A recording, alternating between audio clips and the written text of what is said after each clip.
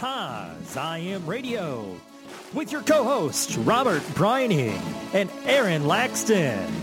We go around the world and across the United States. Join in the conversation by calling in to 929-477-3572. That's 929-477-3572. This week, we have your HIV Scoop with Josh Robbins and your positive message from Rise Up to HIV and Kevin Maloney. Your weekly dose of hope. Paz I Am Radio. I hope you're ready for season 2 because it starts now.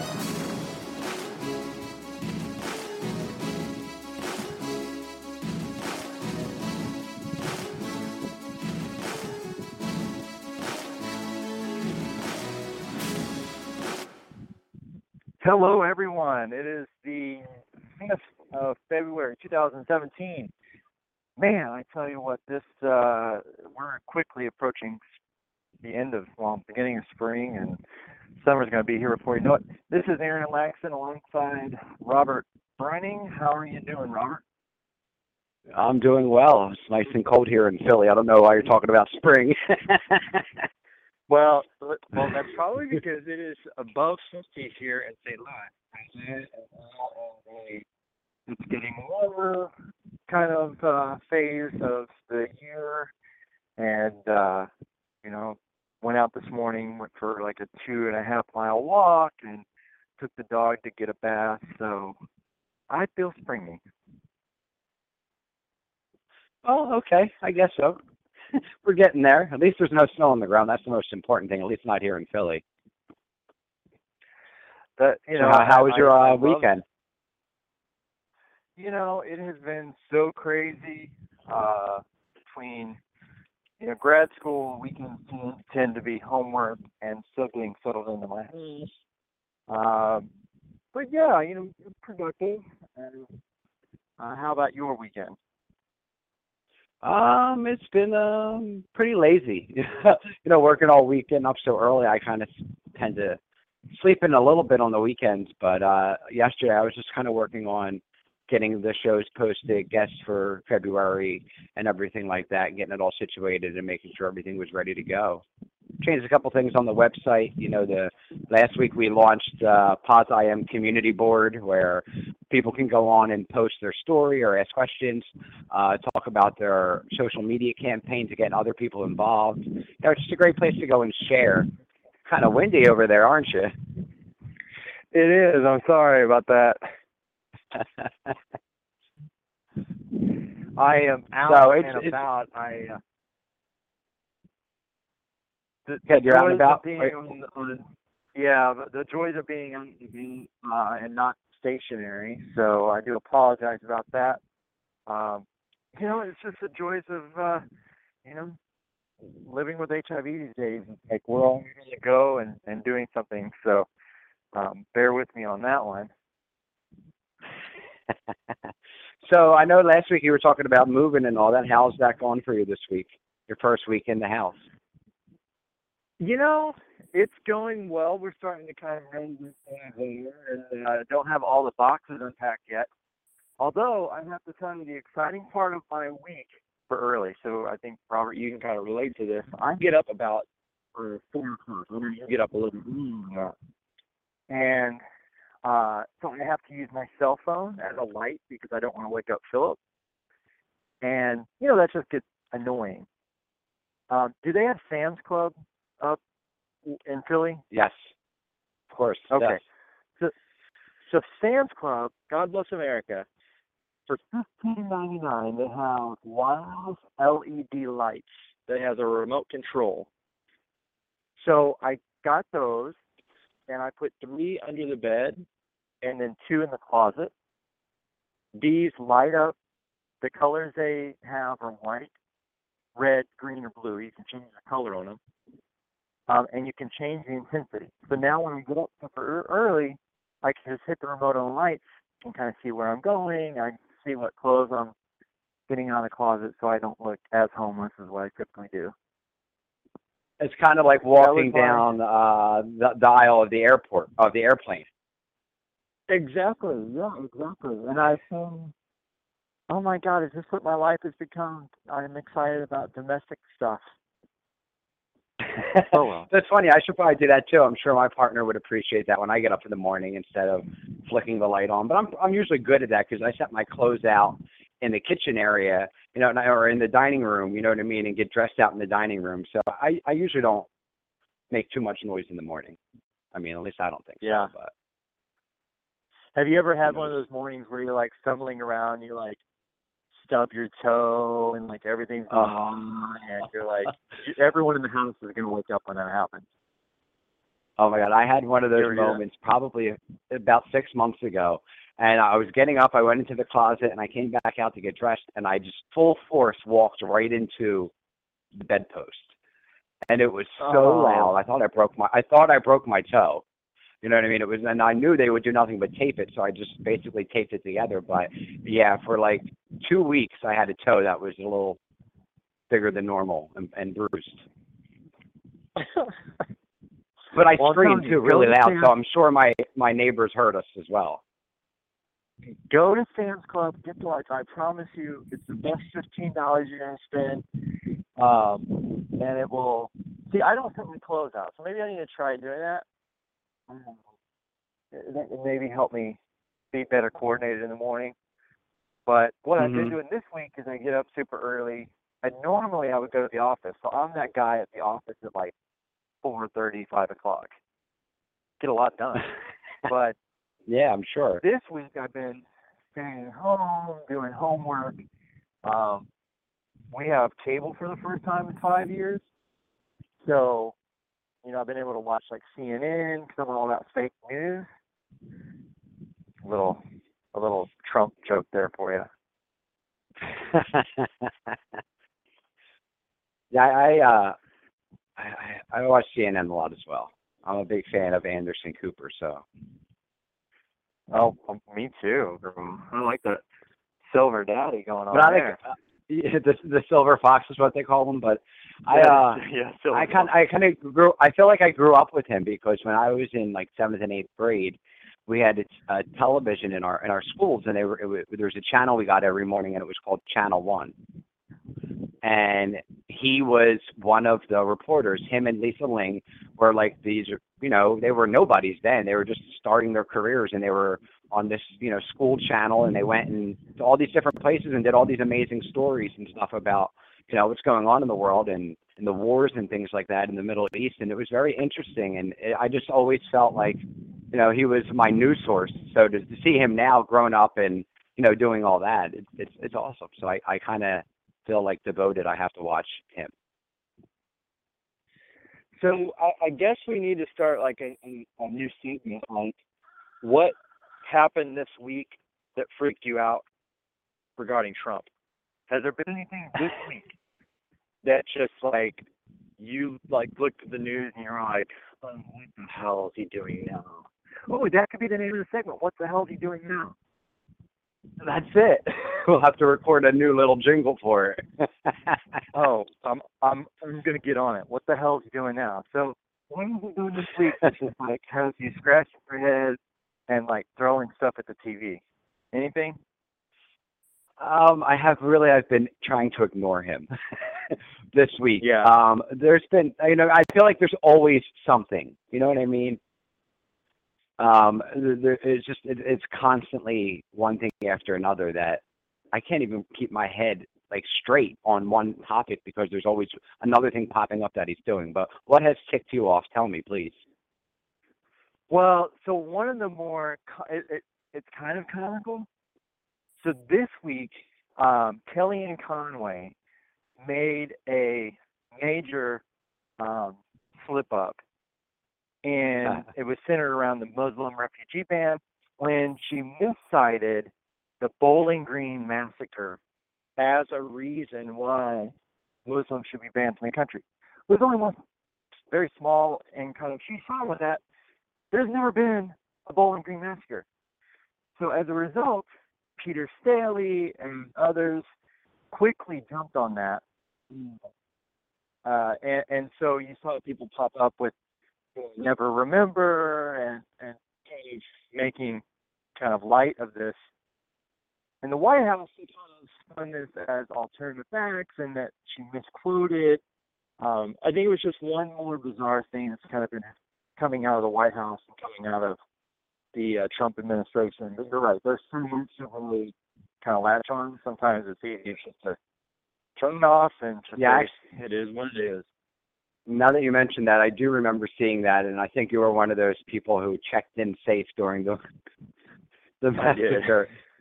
I mean, it was quite hilarious. I mean, one of the other things that I saw across my news feed this week actually was, did you see the magazine coming out of, I believe it was Germany, with Trump on the cover, basically holding the head of the Statue of Liberty? Well, yes, I did see that. I didn't know it was in a newspaper or a cover for a magazine. But there was also one that came out of Ireland over the weekend, and it had like a scope. It had the crosshairs over Trump's picture. So it's really interesting to see how the international community is looking not only at America but also at our president. True, and then the other thing I saw was it where the people of England were voting on or signed a petition for Trump not to visit. Yeah. So I mean, if other countries don't even want you there. Yeah, it's very troubling. I know. Yesterday we were protesting here, and I've heard from people say, I'm really tired of protesting, and why do you have to keep protesting? Well, my response to that is, you may say that you're tired of protesting. My response, most people's response would be, we're tired of having a protest. If we let up one little bit, we're going to have more stripped away. So I think that was important for us. We had several thousand here in St. Louis, but there have been hundreds of thousands across the country. And luckily, the judge, late last evening, decided to err on the side of the appellate court, the lower court's ruling as far as the restraining order on the ban. But what we see now is not normal. It's unprecedented. And I saw that today General Petraeus, who actually Trump had came out in favor, had lots of great things to say. But Petraeus basically said what Trump is doing is undermining safety and security in the entire world. So, I think that we have to stay on our P's and Q's, kind of keeping him in check, and just try to limit the damage that he's doing. Because he is messing stuff up for sure. One of the other headlines I saw floating over Facebook was that Trump's daughter Ivanka and her husband were kind of played a part in saving the LGBTQ rights. What are your do you know anything about that? Well, so I had a call over the weekend with Human Rights Campaign, and we were bracing for the executive order to come down, which would have been freedom, the first freedom of religion, First Amendment kind of expansions, allowing anyone to do anything basically under the guise of religious freedom or deeply held belief. So we were mobilizing here in St. Louis ahead of that. So now we hear that, America and Jared Kushner had a response because basically they're liberals. I don't know whether that's right or wrong. I tend to want to remind people that, Ivanka and Jared Kushner, they're not horrible people, right? I actually don't even think Donald Trump's a horrible person. I think that he's doing what he believes to be right. What's problematic with that is that it's under a white nationalist banner. So I don't know. It's probably true. I think, Ivanka and Jared Kushner probably did. They have a historical track record of being, they lean towards LGBT. They have friends and family that are LGBT. So that doesn't really surprise me. And I even think Donald Trump himself, he did say on the campaign trail, well, he talked out both sides of his neck, so you don't really on one side he said that he would do away with gay marriage, and on the other side he's like it's already been settled. So you don't really even know where he's coming from. That's really the word on Capitol Hill too, that nobody knows kind of what angle he's taking. And what is the name of this new segment we're calling? What the hell did you do this week? Or what the hell is he doing? There you go. What the hell is he doing now? We'll have to listen back and get the name of that, because that's going to be a new segment for the next 20 years. What the hell did he do now or something? Yeah. All right, let's go ahead and take a drop over to Josh in the HIV scoop, and maybe you can find a less windier area. So let's go ahead and check that out. This is your HIV Scoop with Josh Robbins, exclusive for Pause IM Radio. Buzzworthy HIV news in under 90 seconds. Here's Josh Robbins in this week's HIV Scoop. So hello there, you sexy, sexy men and listeners. I'm feeling very sultry today, if you can't tell. It may just be a cold, but my voice feels much lower than usual. All right, here's the scoop. This week is National African American HIV and AIDS Awareness Day. And here's where we are. African Americans are still being hit harder by HIV and AIDS, according to the CDC. In a new report, they found that of more than 12,200 black men and women diagnosed with HIV in 2014, nearly 22% had progressed to AIDS by the time they were diagnosed. That means they're getting diagnosed too late. Among all black Americans with HIV in 2013, only 54% were receiving continuous medical care. Of those getting care, less than half had effectively suppressed the virus. Now, if you remember, the National HIV and AIDS Strategy has a goal of 90% of HIV patients in treatment and 80% being undetectable by 2020. So we still have much work to do. And here's a big scoop for you. Napo Pharmaceuticals, the makers of Mytesi, which is the only FDA-approved pill for adults with HIV, on ART to help with non-infectious diarrhea. They're launching a new campaign called My HIV Thank You, giving those living with HIV and AIDS and their allies a venue online to say thanks to someone that helped them in their journey, which is pretty cool. More info to come surely, but as a spokesperson for Mytesi, I think this campaign is going to be pretty cool, and I can't wait to share more information about it over the next couple of weeks. I'm Josh Robbins. This is your HIV Scoop. And there you have it. Thanks, Josh, for this week's HIV Scoop. So that's kind of cool.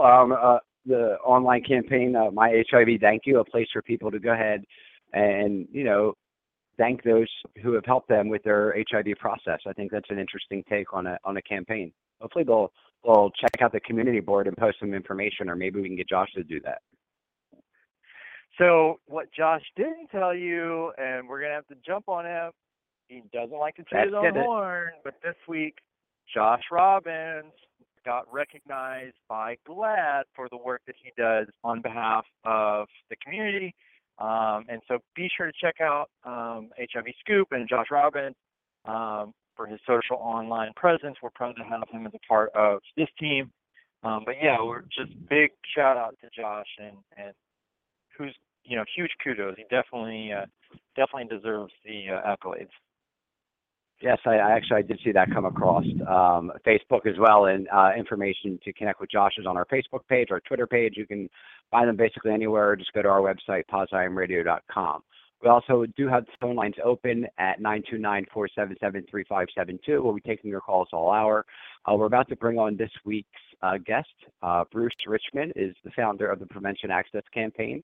He has launched the Undetectable equals to Untransmittable, or U equals U campaign, with a group of other HIV activists and world leaders, leading scientists, to ensure that the most groundbreaking development in the past 20 years of this epidemic is communicated accurately and meaningfully.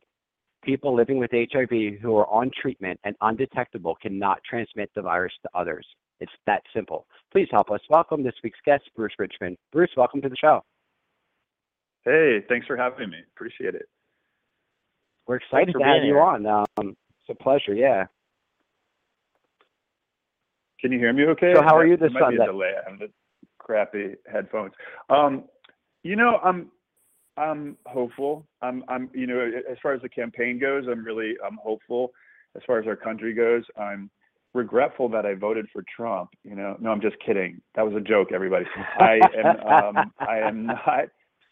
yeah, I'm pretty terrified. But as far as the campaign, it's really exciting, and I'm hopeful. How are you guys doing? Well, beautiful weather here in I'm St. doing. Louis. So I'm trying not to rub that in Robert's kind of face that it's 50 plus degrees here in St. Louis. So I'm doing well. Oh, nice. Robert, where are you? It's nice. I'm in Philly. It's kind of cold here, about 30 degrees, maybe less. Windy. Where are you Brooklyn. at? I'm in Brooklyn. Okay, so you're similar. Yes, it's very chilly and gray today, but it's okay. I don't mind. Hopefully, going to get down to the south soon. True. So Bruce, let's. I want to talk about the campaign. It's picking up a lot of, media outlets are picking it up. You have a lot of partnerships with that. But I wanted to start off a little bit with your own diagnosis. If we could just start from there and then kind of move into the prevention access campaign and then into the U equals U, just so you know how we're heading. I just want to know, how did you find out you were HIV positive? What was that like for you when you were diagnosed? Okay. I found out in 2003, and I was terrified. I mean, I thought I was going to die. I wasn't well educated about the new treatments available, and my mind was still stuck in the 80s when we had been seeing people die and the Holocaust of our community. So I mean, I was terrified. I was working as a lawyer at the time in London, actually, and the diagnosis was given to me in a very cold way. It was just, the clinician just looked at me and said, "You tested positive," and it was just quiet. And she didn't offer me any kind of resources. And so my best friend actually ended up coming over, and I had some friends in London who were really there for me. And I took a leave of absence from work and basically kind of spiraled into shame for a while about my diagnosis and about my HIV. And for a long time, the stigma, I really internalized the stigma within the gay community. And just in general, I had some friends who weren't well educated about HIV and had made some really disparaging and dehumanizing comments about people with HIV, and I had actually was living in the closet about it. So it was a rough time. I mean, I had a lot better than many of the people I work with in our campaign. I was fortunate, but it was still a pretty brutal time period. So what year was this? That was 2003, and I didn't go on treatment until 2010, until I got sick. Actually, in 2010, I didn't want to go on treatment. I didn't know, and it wasn't well known when I was diagnosed about the prevention benefits of treatment. I just didn't want to go on drugs. I just didn't want to, and I was also a denial for me. Not going on treatment meant I didn't have to face that I had HIV. So then I went on treatment in 2010 and became undetectable right away. But I still didn't know that undetectable meant untransmittable at that time. I just knew that this was good for my health, and I literally had to go on treatment, otherwise I would die soon. And that's what got me on treatment. When you were diagnosed, you talked about your friends who helped you out. So you had a support group at the time, I'm assuming? You had people around you that were HIV positive that could give you that support? No, at the time I didn't know anyone in London who had HIV, and no one in my life at that point was living with HIV.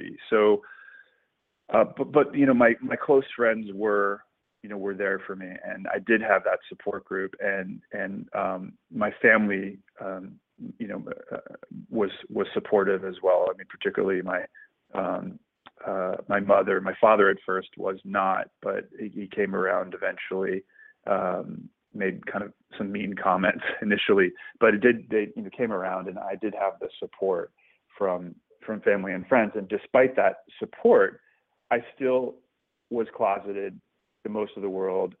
I was even working on an HIV stigma campaign with one of my clients, and he spoke in, was a famous kind of rock star, and he spoke in Pause magazine about anti-stigma, and I didn't even come out to him or his manager or his publicist, and so I lived in shame for a long time.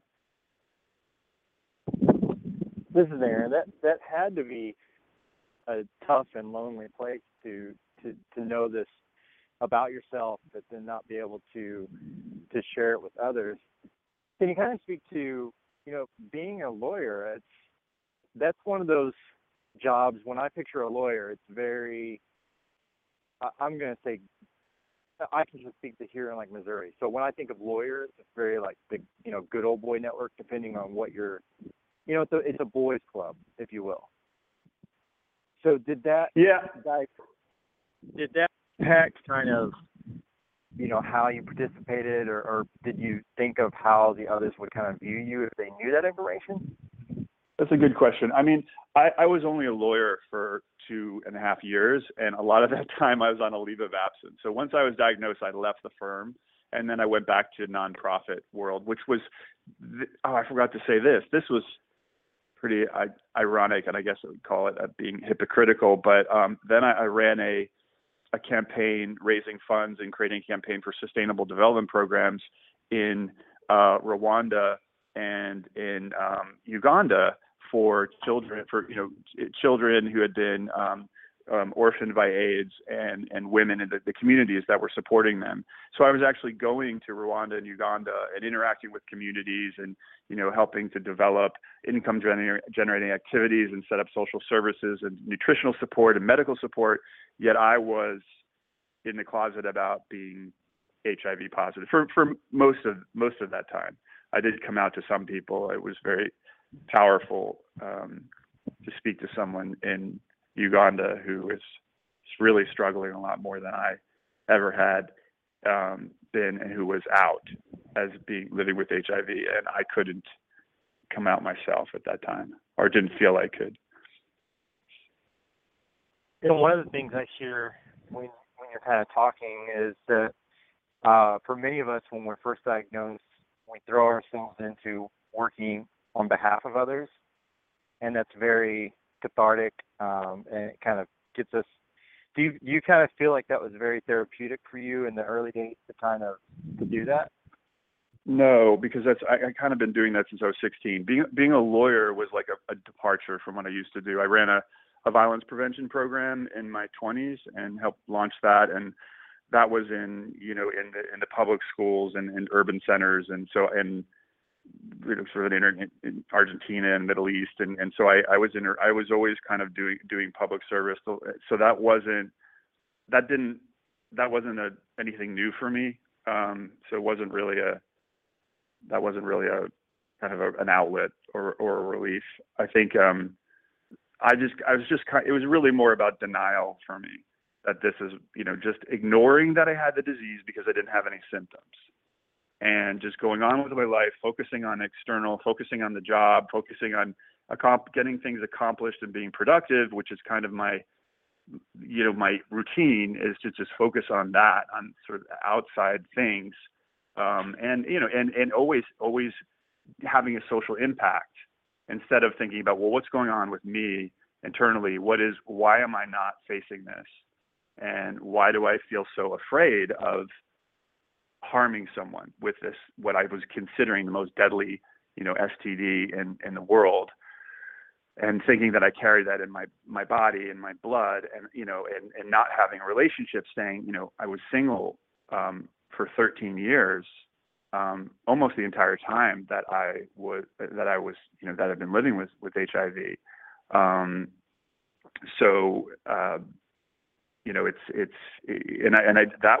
That was by design. I was afraid to get close to anyone and pass on the virus. So I just had a lot of sort of meaningless interactions with people that I didn't get close to. No, that makes a lot of sense. I think that's a common thing. I'm curious.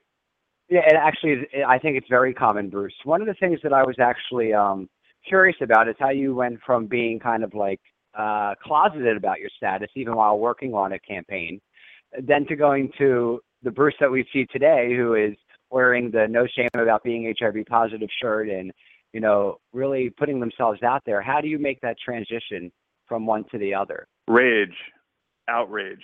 I think it went in 2012. In 2012, when I learned that being undetectable meant that I couldn't transmit HIV, and you know, and that nobody else knew that, and it was not nobody. I mean, it was kind of the big secret in medicine and public health, and not all the information sites were saying we're still a danger to other people, and realizing that I got this information because I had a good doctor and he trusted me and he, you know, felt that I could handle this information, but other people weren't getting the information. And so I was, you know, collecting research and reading, you know, these articles. One of the seminal article for me was Mark King's article, I think it was 2014, that said, will HIV ever be safe enough for you? And I get choked up about it, but it was, I knew I had to do this. I couldn't sit with this information and look at these information sites and see that we were being lied to effectively. This entire community of people from all walks of life who, you know, are and all around the world are being told that we are a danger to other people. And that impacts everything. And not just about the way people feel about us and puts us in harm's way, and there are all sorts of injustices and criminalization. We're treated like deadly weapons, but it also treats us, it affects the way we feel about ourselves when we're constantly being told we're a danger, we're a risk, we're not clean. And that was being propagated by the HIV communications agencies, ASOs, federal health departments, state health departments, some journalists, but it was wrong. So that lit a fire under my ass. And I was like, this, you know what, fuck this. I need to do something. And I don't, one thing with me, and I guess all my friends kind of know this, is I don't like lies. Is that if I see something that is dishonest or I'm relentless. I guess that's where the lawyer training is with me. I'm relentless, and especially if it's hurting our community.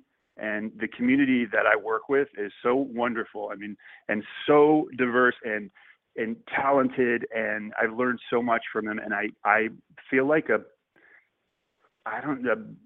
bear that I'm going to protect this community and fight for the truth about us. Anyway, so that's, I had no choice. I had to come out, and you know, and it's essential. And I'm happy. Now I'm happy. This is the most important work I've ever done, and most meaningful work I've ever done. And I've done some pretty meaningful work in my life. You know, but this is the most powerful, and I work with incredible people. And anyway, I'm rambling a little bit, but this is, I'm glad I came out. I'm glad that I was diagnosed. I'm glad I acquired HIV back in 2003, because I wouldn't be where I am today, and I wouldn't be a part of this experience. That's you know, it's a lot of things that's the thing that a lot of people mimic and say that you know, they are happier now that they're positive, and something good has came out of it. You know, for me, back when I started doing Pos-AM radio and stuff, I used to tell people that I thought it was a gift. You know, something good. It came to me, and it really woke me up and really put my life into perspective and allowed me to kind of view things differently and see what was important in my life. Do you feel that it's done that for you as well? Absolutely. I mean, I'm glad I had that experience of being shamed and feeling erased and isolated during that time period, because I've had that marginalization to some degree, being a gay, white, cisgender man, but I was able to experience that sort of that darkness and shame. But now I'm experiencing a new kind of marginalization and now I'm experiencing, you know, that the fact that, you know, we're basically our you know, and I'm hopeful. I don't want to put out a negative energy here, but there is a tendency in the HIV prevention field to treat us like we're vectors of disease, and I think all of us use that term, and that our emotional, social, and sexual reproductive rights don't really matter in this field. We're basically prevention tools. So they sort of this, you know, and I think that to many. I mean, there's some that are really, heroes that are sticking up for us. But I think that, and we are certainly sticking up for ourselves. But that has been a really interesting experience to me, to sit across from the head of a clinic or a medical association, and for him to say, "Look, I agree with the science. You and your entire community of people who are virally suppressed, and the community who have the opportunity to go on treatment and become virally suppressed, they will become untransmittable. I agree with the science. They'll tell me they agree with science, but they'll say that they're withholding the information, like point blank. And I'm incredulous, sitting there thinking, Jesus, this person is telling me they're actually lying to our community. They'll say they're withholding the information because some people won't understand that to be undetectable requires excellent adherence, and that someone might lose their health insurance, become detectable to infectious levels, and transmit the virus. And then the second issue they always say, is that that there'll be a rise in STIs because people living with HIV will stop using condoms, as if many people haven't already, and it's all right to get an STI. But in any event, that's their rationale for withholding incredibly important information from us. So to be treated as though we don't matter, and that our lives are insignificant compared to people who are HIV negative, and that it's okay. They feel it's okay to overprotect the majority, overprotect and exaggerate the fears about us at the expense of our own rights, of our health, and so that's been a really eye-opening experience, and it's something that that people of color have been experiencing all their lives. And so I'm glad to have had my eyes open, and I think it's fueled my activism in many different ways, not just within our work with U equals U. So this is Aaron again. I always like to play devil's advocate, and I always like to be a realist. Just to be clear with listeners, even though the U equals U campaign, like Robert and I and you get it, we understand that, the data that drives that was from HPTN 052, which showed there was no transmission when one partner was HIV positive or undetectable, the other partner was negative.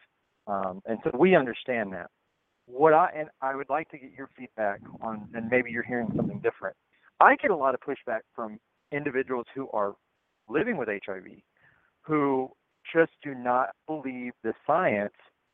And do you think that's derived from a place of it's been beaten into our head for decades that we are these weapons of mass destruction? And how do we counterbalance that, to get people to actually buy into the theories? Well, I think there are two things. I mean, one, yeah, absolutely, it's coming from a place of trauma and of 35 years of being terrified of this disease, of seeing people die, and living through the Holocaust of this disease. And condoms were a lifeboat for many. So giving the idea that people living with HIV can give up condoms is terrifying to many. And I think. I think there's also just internal, like even for me, sometimes it's hard to believe this is real, because I for so long I had believed that I was toxic, and so for some of the folks that have been living with HIV longer than I have, it's hard to shift that internalized stigma and to believe, to move past the emotions and pay attention to reason and rational thought. So it's why we're really fortunate to work with long-term survivors groups like Tez Anderson from Let's Kick Ass AIDS Survivor Syndrome, so that we can understand the psychology better and how this can apply to various subpopulations within the HIV community. And I think that one thing that I kind of, we have this whole course, the See Something, Say Something course that I hope people will join, or it's a program, it's an S4 program, and we talk about how to address the various challenges to the messages. and there are different, some people just don't know the science, and then some people don't understand the science or don't believe the science. And one thing that helps is when you're doubting the head of the Division of AIDS at NIH, when you're doubting Carl Dieffenbach, or when you're doubting the Housing Works or San Francisco AIDS Foundation or Ohio SCI, there are a lot of, or the Chief Medical Officer of England, or CATI, the #1 research organization in Canada, or the Australian Federation of AIDS. I mean, the list goes on and on. There are a lot of and the experts from every single study. So our consensus statement that we put together is not just based on one study. It's HPTN 052, the partner study, opposites attract, and all the empirical evidence to date. So when there is this explosion of support for this message, and an endorsement for this message, and so you kind of need to think sometimes people just they'll come around, and it's because if their emotions are that strong that they override the science and the experts on this very issue, then that's really deep seated. It's also when you've got like the fascinating thing. I mean, you may have seen this as when like a journalist or a doctor from some small town or wherever, even my doctor in New York City, will say something as if it's fact. Like someone just recently said, well, if you stop taking your medications, you'll rebound in 5 days to infectious levels. So you've got to be careful of people saying things as if they're fact that are not, and they're kind of fear mongering and I guess it's not. I guess in some ways, I don't know if it's trolling, if you would call it, but you get a lot of pushback, and a lot of it comes from this sort of traumatized community. That it's coming from emotion. They don't want to look at the science. They won't even look at our website, our FAQs, our research statements. They just kind of stay where they are, and it's sad. It's sad, and they're kind of missing out on this celebration. I mean, these are even folks who are virally suppressed, and who are undetectable. They're pushing back. But it's sad, Yeah, it's definitely, I think, certainly daunting task, and I think I've heard that at certain times. Just from your message, I mean, I think there can be, it's a marathon, not a sprint.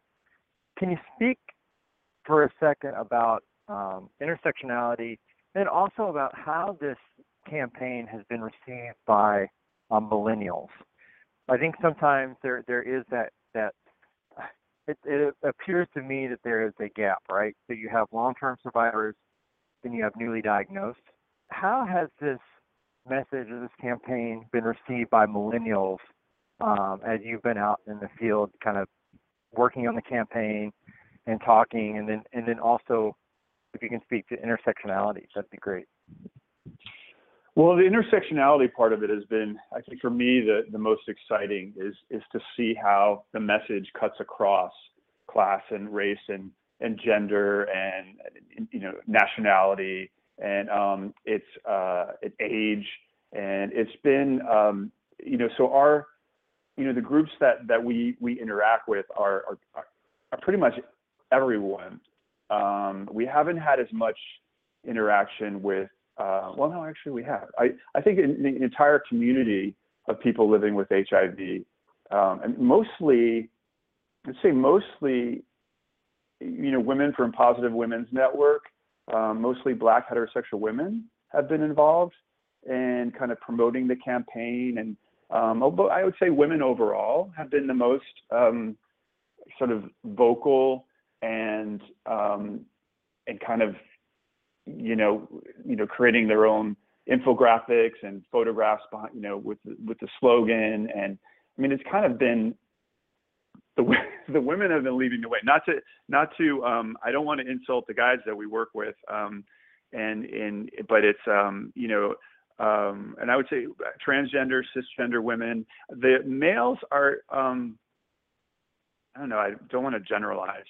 It's just we have a very incredibly diverse population of people. If you see like who is posting and who is, who's sharing the hashtag, and I think that, we try to focus on, all like our materials being reviewed by various groups. So, and our main role is to kind of provide the science, and then each group can kind of tailor it. Like, the Native American Association of, AIDS Association just joined the campaign, and they will be training them on the science of U equals U, but then they'll know how to take that science and create a social marketing campaign for the Native American community living with HIV and affected by HIV. So that's the kind of work that, that's our role, is to kind of provide that core science. And then, I forgot what your other question was. Sorry. One was intersectionality, and the other one was. I should also mention, in terms of intersectionality, it's even in terms of just national origin. Like we have a group in Czech that the Czech AIDS Help Society just translated the consensus statement into Czech to use in their criminalization work. So it's kind of like we have that core science, and we're making available this vast, widely diverse network. And it's a lot of work to make sure we get the information to people. I think that's it's on us to make sure we get it, we make it available, to all the different groups we work with. And some of the groups like PWN USA has been a huge help in getting the information out to their network and just in all aspects of the campaign, really. Okay, sorry, what was the other question? Just how the message was being received by millennials. Oh, okay. Yeah, we haven't sort of done we don't have any kind of feedback from specific, based on like age. I don't really even have any anecdotal feedback on millennials. I mean, trying to think, I guess the feedback, millennials are more, I don't think they're as interested or excited about the campaign, because I think in many ways they don't feel HIV is such a big deal. So the fact that someone can become undetectable and untransmittable, that it's not like a revolution for them. I guess that's just kind of my off the cuff thought about it, but I haven't really, gone much deeper into it. They don't seem to be, the older folks who have more of a been through the epidemic. I think we carry a lot more of the fear and the fear of HIV and people with HIV, whereas the younger people, I don't think they do. What do you think? I would agree with that. I think to some degree it's just not that big a deal, right? And so we tend to see millennials and this younger generation, but HIV simply is just not that big a deal to them. If you're undetectable. So I do think that's kind of been that generational shift to where previously we had fear, and now we have more knowledge. One thing that recently just happened is, I think for the younger folks, we need to kind of get across how important the message is. Like, I'll send a statement from the head of the International Council on AIDS Service Organizations, this phenomenal statement that she created, and a statement from Katie, this research organization that said, this is the most important message of the last 20 years of the epidemic. And we need to get this message out loud and clear. And all AIDS service organizations and info providers should be getting this message out to their patients, their clients, and to the public. So I can't, because sometimes I can't get it through to people's heads. Like, I can't get it. They're just like, oh yeah, it's sort of this it's either a lack of understanding of how important it is. 20 years ago, we learned that we would live, and now we learned we can't transmit HIV. And how important this is. And some folks think they think, oh, well, that's just for people living with HIV and for your self-esteem. And I mean, that would be good enough, right? That's important enough, but it's not just for people living with HIV. It's actually, there's a broader impact of this, a very important impact in the field, in the sense that this affects HIV stigma. It dismantles stigma, HIV stigma, which is the biggest challenge to the end of the epidemic. If there weren't HIV stigma, people would be more likely to get tested, more likely to disclose. This would improve, absolutely every stage of the treatment cascade and prevent new infections. And so, and also this is, a huge win for criminalization efforts. So there's all these, and I think as importantly, this is a platform to advocate for access to treatment, expanded access to treatment, because the way to end HIV, is the most powerful way to end HIV is test and treat. So I think some of the younger folks are like, they just don't get it. But I don't think that's just age related. I mean, we see that across the board, even with some of the, more established people in the field and some of the leaders in the organizations. I think sometimes people just feel, yeah, I know this information. I've known this for 10 years. I know I can't transmit to my husband. And they're just not as inspired about sharing it with other people. They just, they're sort of sit on that information because some people aren't, that way. They're administrators more. And so for us, sometimes the challenge is to get them to understand this is important. Pay attention to this message. Help us get this message to other people by updating your website, your fear-based website that's calling us a danger still. So that's one of our challenges, but it's fading, as more and more organizations sign on, more people are speaking the truth and saying undetectable is untransmittable in their messaging online and in their trainings with their clinicians. And the federal health departments will be on board soon, at least with negligible risk. I'm hopeful. That's going to be less and less of a challenge.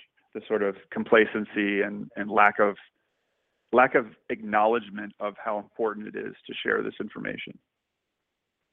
You're right, Bruce. This is Robert. I 100% agree with you. This is so important. It's something that we should be talking about almost every show here on the radio and be shouting from the rooftops, whether you're on social media or wherever you are. It's a conversation that needs to be had in support groups and conferences and things like that. And, I'm just glad that it's somebody like you who's spearheading it and having the conversation, because it's so important. I just want to open the phone lines. I see a lot of people on hold. If anyone's interested in calling in, you can reach us at 929-477-3572. We have a few minutes left. If you're on hold and want to speak to us, press 1.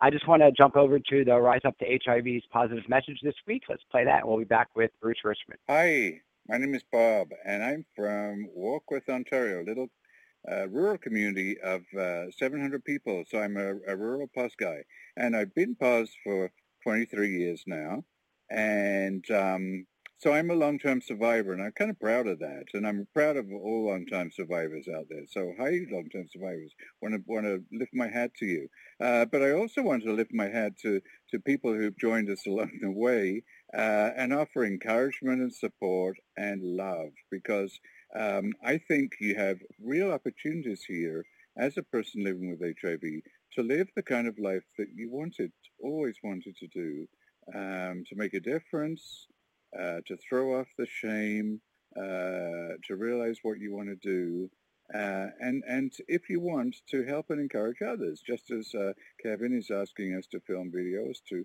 support others. You have that kind of opportunity too. So Kevin's onto a good idea. I think what I like about this is that it emphasizes that we are part of a community. We are here for each other, we're here to support each other, and to learn from each other. And I kind of like that. It's an opportunity that comes with HIV, and I've grabbed it, and I hope you will too. So enjoy being part of a community that can offer you so much, and which has the opportunity for you to offer so much. Be well. Enjoy your life. Enjoy the HIV community. It's quite wonderful. There you have it, and that's this week's positive message from Rise Up to HIV and Kevin Maloney. So, Bruce, we got about a few minutes left with you.